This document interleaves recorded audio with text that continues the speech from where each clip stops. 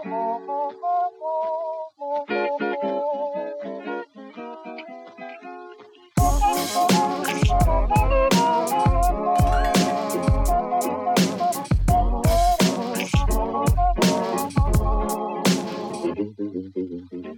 me so much trouble, it's not my fault. All this I also lost my friends, I lost my baby. That is smoking crack, only today want to change. He wanted so the couldn't try more like to feel.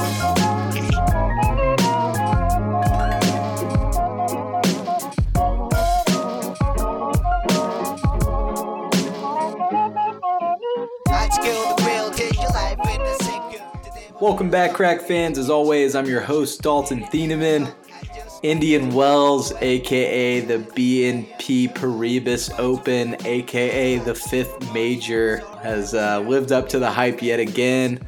Last night, watched Taylor Fritz play an incredible third set tiebreaker against Fernando Verdasco and taking him out.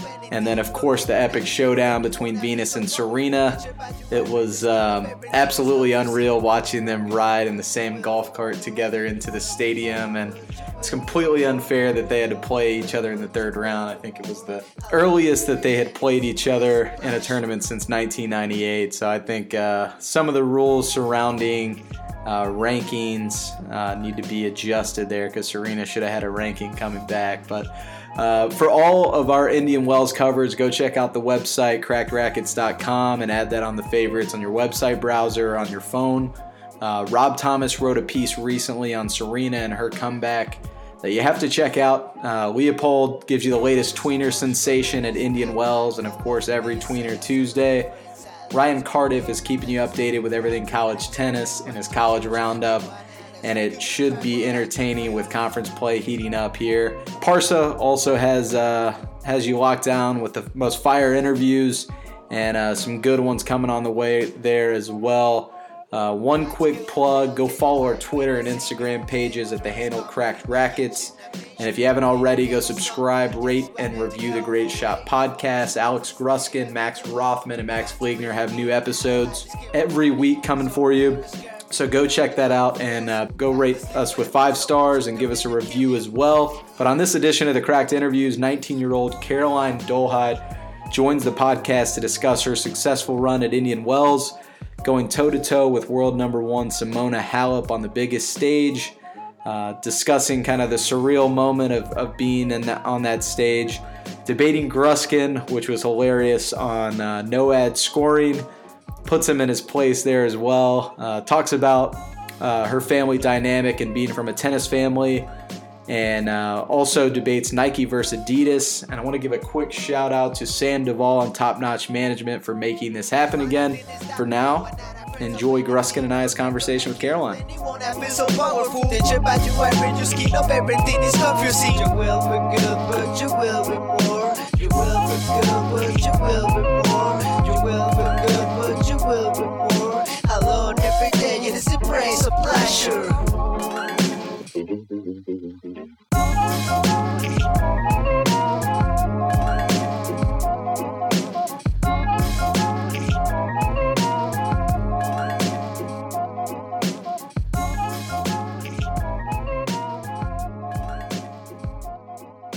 Caroline, thanks again for coming on. Hi, yeah, thanks for having me. Today, I'm joined by my co-host, Alex Gruskin. Alex? Hey, Caroline, nice to meet you. Hi, you too. So typically, I don't know how much you've followed our podcast, but we typically do the progression, from junior, collegiate, or decision to forego college, and then professional career. But we're going to fast forward because of the crazy couple of weeks you've had at Indian Wells. Yeah. So how's it been out there? You've been out there for a few weeks now, right? Yeah, it was crazy. I actually just got home last night. I surprised my family in Chicago. But yeah, Indian Wells was awesome. It's such a beautiful place. And I was really glad to be out there for the 125K beforehand, because that was an awesome lead-up tournament. To get a few matches on those courts was really key to the BNP Paribas event. That kind of gave me the confidence to kind of trust myself in the next tournament. And I came out playing Shelby, another American, which was a lot of fun because I've never played on that big of a stadium. So that was different. But yeah, it was awesome. An awesome experience. I have to ask, playing on court one, you mentioned it. What's that like to be under the stadium lights? It's crazy, especially when I played against Halep, world number one. Just like thinking about that the day before and the morning of, it kind of feels like a dream.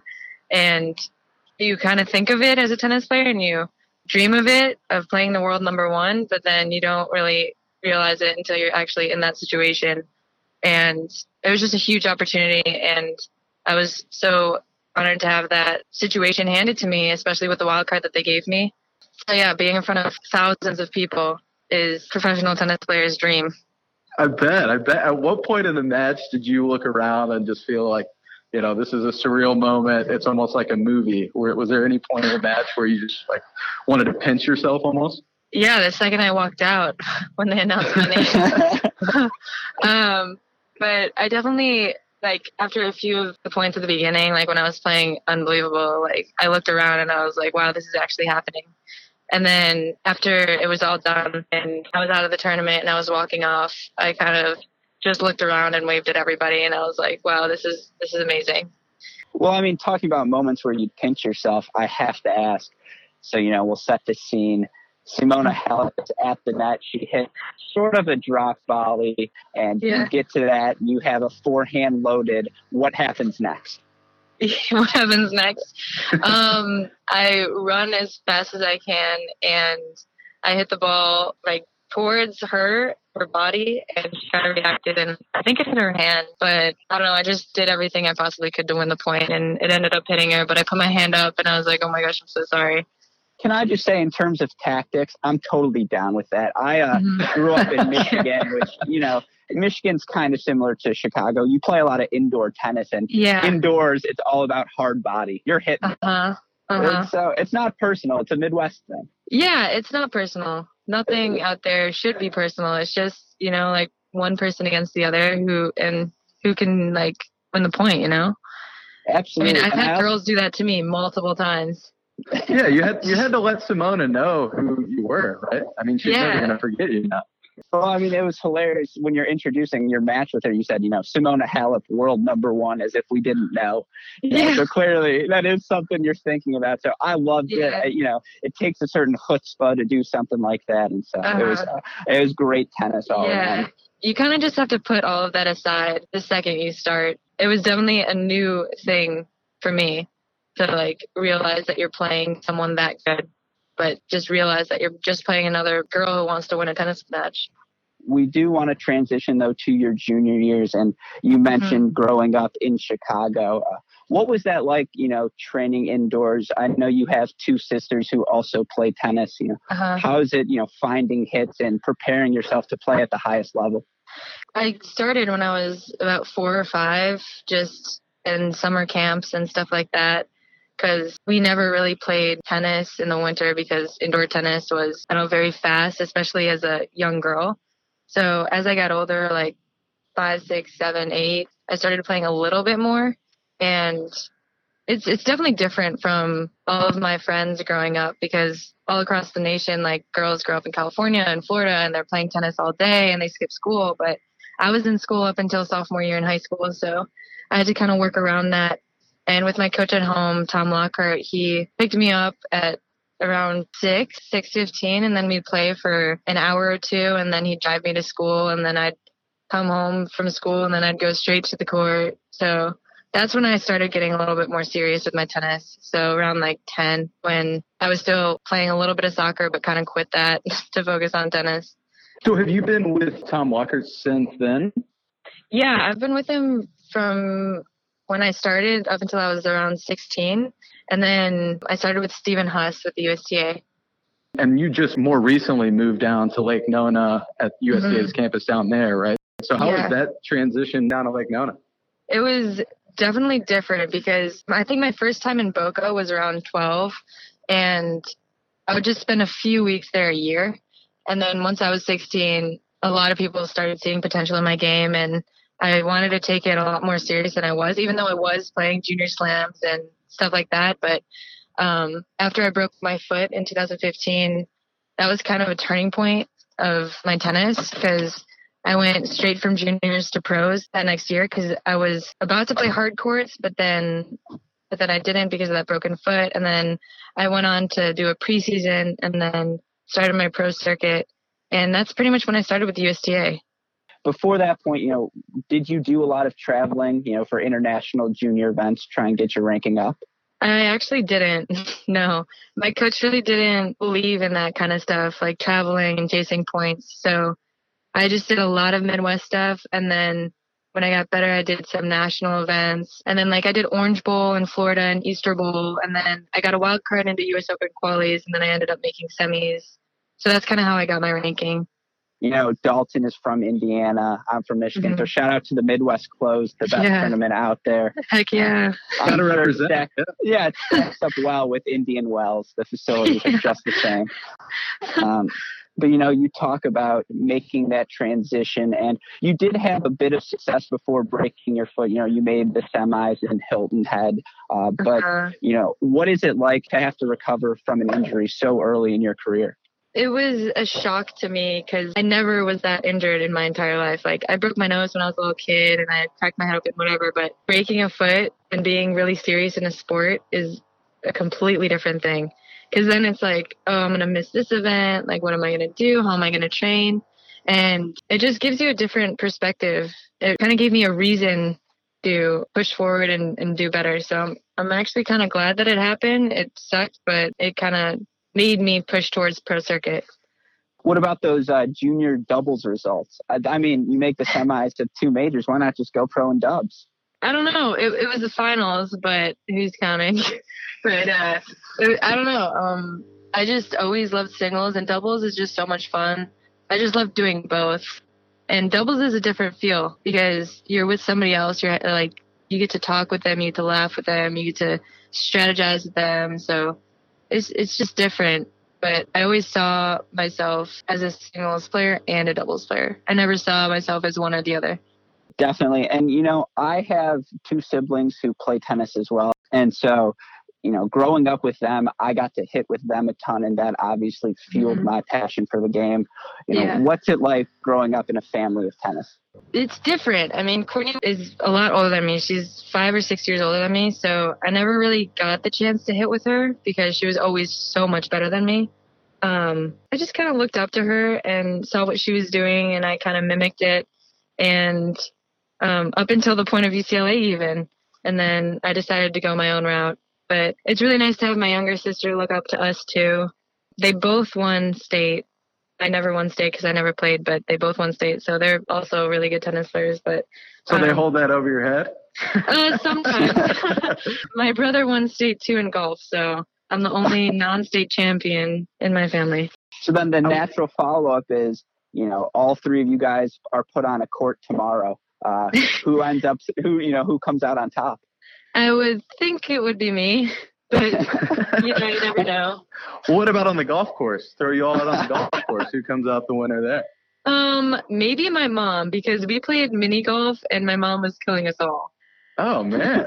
It was insane. I do want to get back to the UCLA decision, which you just alluded to. Tell us about, when you verbally committed there and then, the decision to forego college. I originally committed there because, the campus is beautiful. The coaches are awesome. I've known them since I was in 8th grade, since Courtney went there. And I just always saw myself there because I visited Courtney all the time. But as I practiced more intensely and as I started doing better, I kind of talked with my coaches and I kind of took a step back and had to look at my career. And I just really just woke up one day and was like, all right, I just want to do this. And I was in communication with them about how I was feeling. And we just had a really good communication back and forth. And then I told Stella that I thought the best decision in that moment was to pursue a professional tennis career. And she was proud of me making my decision. But obviously they would have loved me to be a part of their team. So it was a tough decision, but it was definitely the right one. And I knew that from the second I woke up that morning that I should be doing this. we talk a lot about how much talent there is in terms of young American tennis players, both guys and girls. How much does it help to have so many contemporaries who you can talk about this decision with and, get through the thought process? It's amazing. I knew personally that I wanted to make the decision, but I definitely talked with all of the girls older than me that have already been through this, and they were all in different stages. Like Jenny Brady went to college for a little bit and turned pro, and like Irina Falcone, same thing, Christiane and Ali Risk. I talked to seriously like all of them, and it was really encouraging to hear what they had to say. But it definitely helped me out to realize kind of what I was going to get into. You talk about, moving down to Orlando. Does it help again to have so many peers to train with and, work through your whole season, train alongside of? Yeah, I have an awesome team down in Lake Nona. Obviously, there's a ton of up and coming Americans, and the Americans already out there are great too. So there's a lot of girls to hit with and a lot of people training at the center. And the people looking over my tennis right now, like Ola, Jose Higueras, Stephen Huss, they're all super accomplished coaches and former players. So I'm in a really good situation right now, especially with like my strength and conditioning coach, Satoshi Ochi, and I pretty much have it all down there because of them. Leading up to the 2018 season, was there anything in particular that you focused on in the off season that's you think is the reason for the results you're experiencing the last few weeks here? Yeah, I did a very extended preseason. I did almost 8 weeks. And we did that because my game is really physical and I need to last that long and I need to push my opponents that long. So we did a lot of movement, a lot of lifting to incorporate power and speed. So that was definitely helpful throughout the beginning of the season. And they always reminded me of, the results aren't for sure, like you can lose first round or you can win the tournament. But it was really good to focus on my conditioning and trust the process and kind of just believe in that. And the last 2 weeks kind of showed that. So throughout that 8-week cycle, if you will, did you pick up a racket or was it all focused on conditioning? I picked up a racket after 2 weeks and we started playing a little bit and then played a lot more for the last like five or so weeks. That makes sense. Because I know there's a lot of people that are, believe in 3-4 week cycles where it's nothing but conditioning. I didn't know if that was something that you all were doing there, but that sounds brutal to be honest from my standpoint. Honestly, it was, but it was so worth it. You started talking about your game, and don't get mad at me for, wanting to talk specifics, but you have such a powerful game where you're moving forward all the time, taking balls early. How do you work on those skills in practice to maximize getting to the net? Just like working on my combinations, like my kick serve and a ton of forehands. My coach kind of from home grew up watching men's tennis, so that's kind of how he saw my game. So just kind of playing like that and mixing in the slice that Steven always uses because he has a one-handed backhand. So yeah, just practicing my strengths and working on my weaknesses. I read an article and, doing a little research before this, and according to Tom, he said you started beating him at age 16. Now, is that true or false? I was beating him. Yeah, it's kind of true. I mean, he had a huge serve, so it was really kind of impossible for me to break him. So it kind of went back and forth, honestly. Yeah, and then you just started moving him more side to side, and that's when it was over. Yep. That's when it was over. Gruskin, I'm surprised you didn't rip apart the one-handed backhand there, because that's, that's always your thing. Now you know why he's losing. Yeah. I actually just recently beat Steven for the first time. Yeah, Stephen Huss. Is that? Yeah, in Australia. I beat him in a set. It wasn't that big of a deal, but he holds it over me because I posted it on social media and he was so Did he make you delete it, or is that still No, it's still up.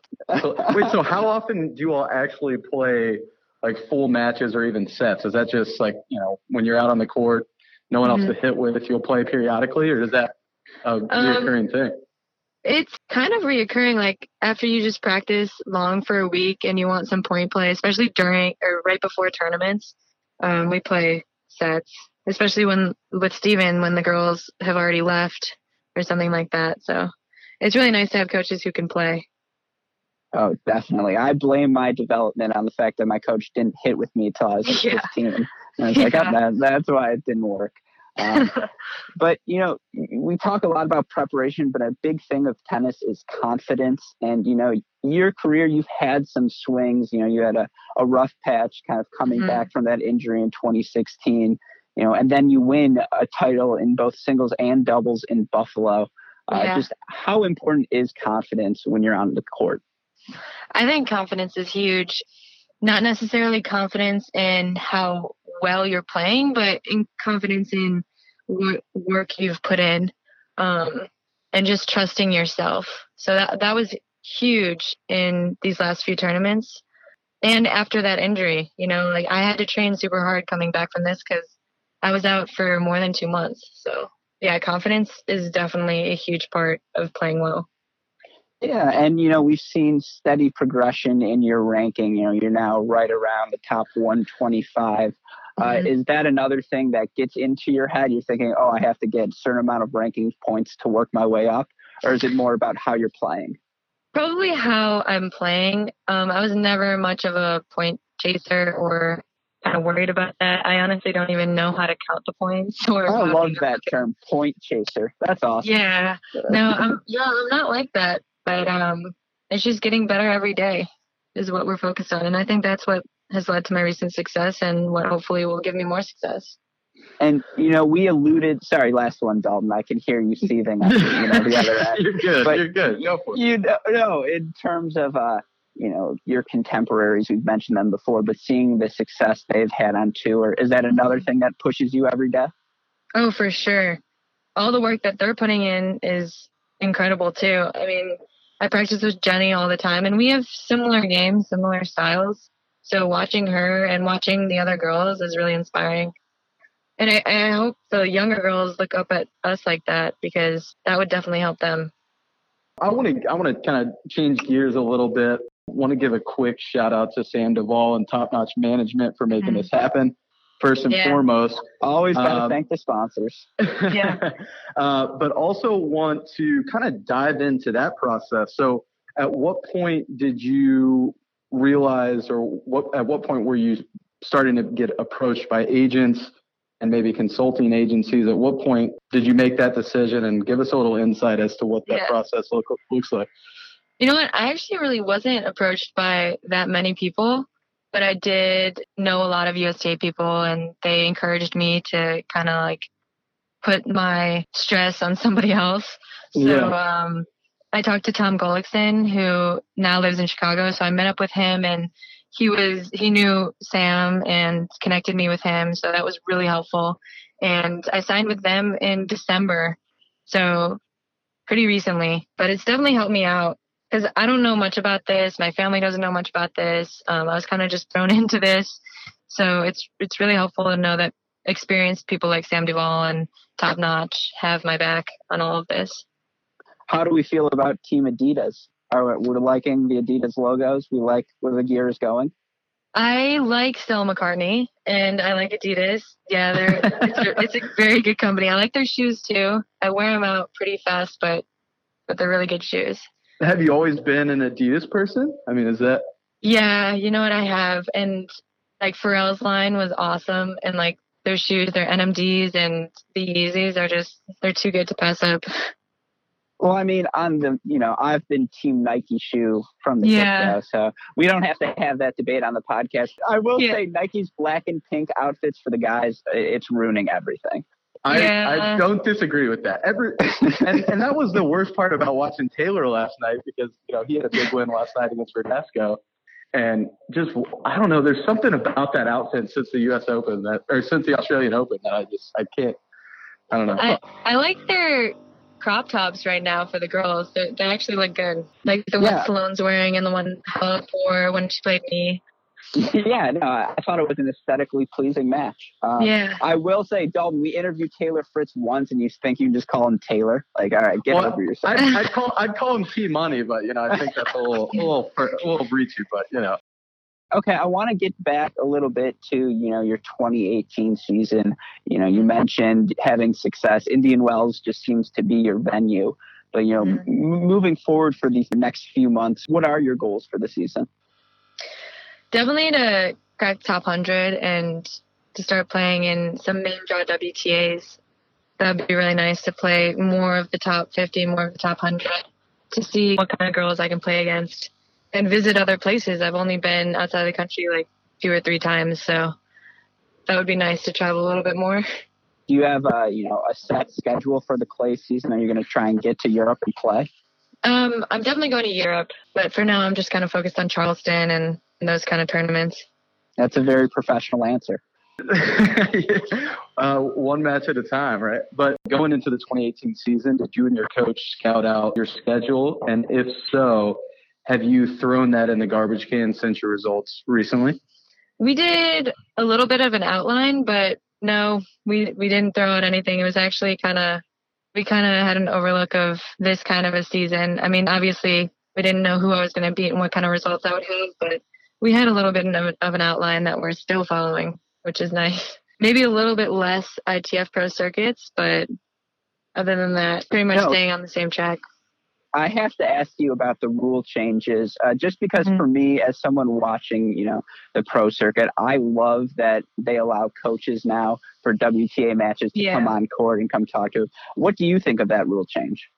I really like it. I don't know about the side coaching, like how we did in qualies of Australian Open and US Open. That's kind of a little bit different. Like you have to stand, you have to like walk over to your coach, stuff like that. But I definitely do like the on-court coaching. Not that we necessarily need it, but it's nice if you kind of just want it sometimes to just talk through some stuff.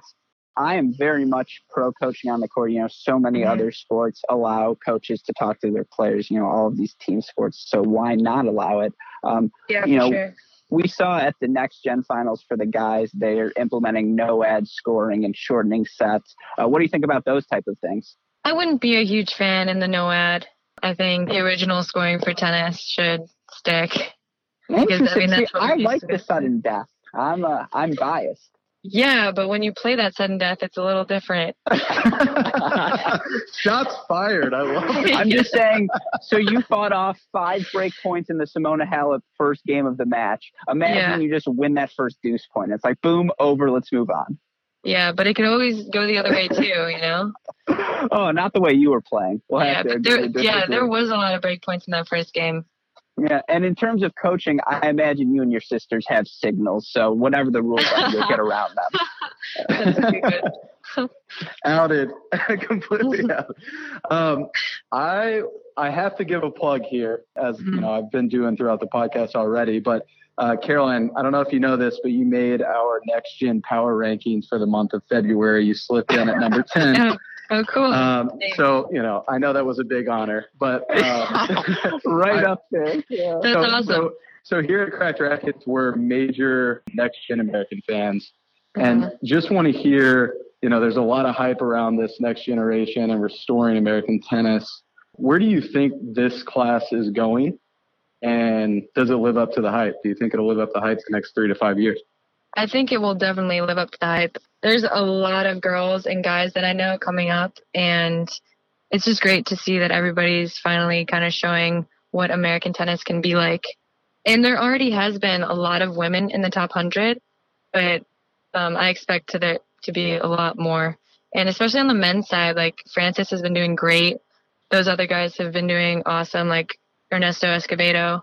So it's really inspiring to all of us. And I think that inspiration will just grow. So I'm excited.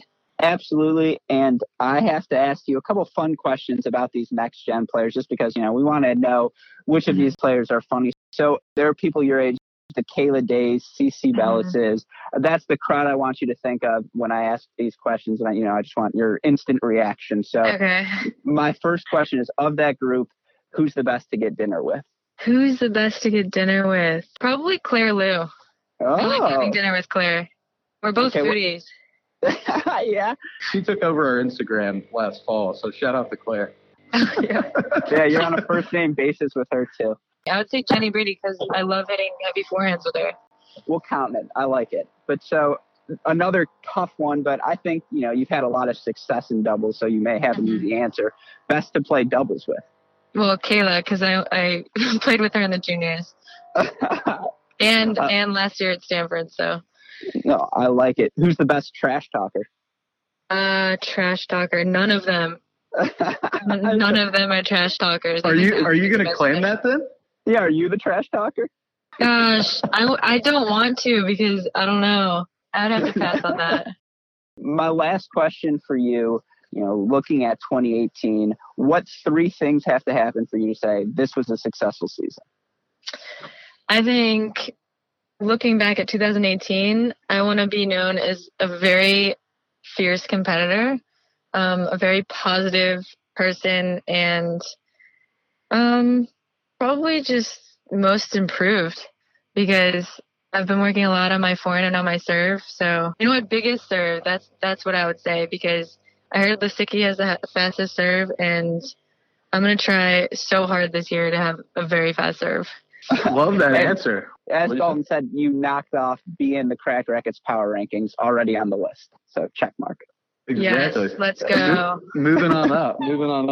So we're going to move over to a fan favorite here at Cracked Racquets, the rapid fire segment. So we're going to throw out, and actually Gruskin's already given you kind of a rapid fire here in the previous segment here, but we're going to move on to, 8 to 10 questions, and you're going to provide 1-word answers. Okay. Favorite tennis player? Sam Stosur. Favorite drink on the court? Gatorade with salt in it. Hold on. In the Gatorade? You can't be cramping out there. You need that stuff. It's either that or a salt stick. I mean, I love it. Yeah. I know people who do pickle juice, but salt and Gatorade. Okay. Pickle juice is kind of nasty. I do have that in my bag, though. If you were to take away any stroke on court, which would it be? Forehand, inside out. Favorite song or artist right now? Alice in Wonderland Church. Favorite city in the world? Chicago. Favorite athlete, non-tennis related? Ronda Rousey. Favorite surface? Red clay. Favorite thing about a fresh can of tennis balls is? The logo? The smell. No, I don't like the smell, though. You don't like the smell? No, I don't. All right, That's a 2 hot minutes take. on this. What? No, everybody likes that, but it makes me, nauseous. That's awesome. So a little background. We've been doing interviews since last July, actually. And I think probably 99% of players have said smell to that question. So I like the creative new answer. All right. Absolutely. I'm just saying there's something about popping it open and going, it's time. Oh, no. Well, Caroline, thank you so much for taking the time tonight. Yeah, thanks for having me.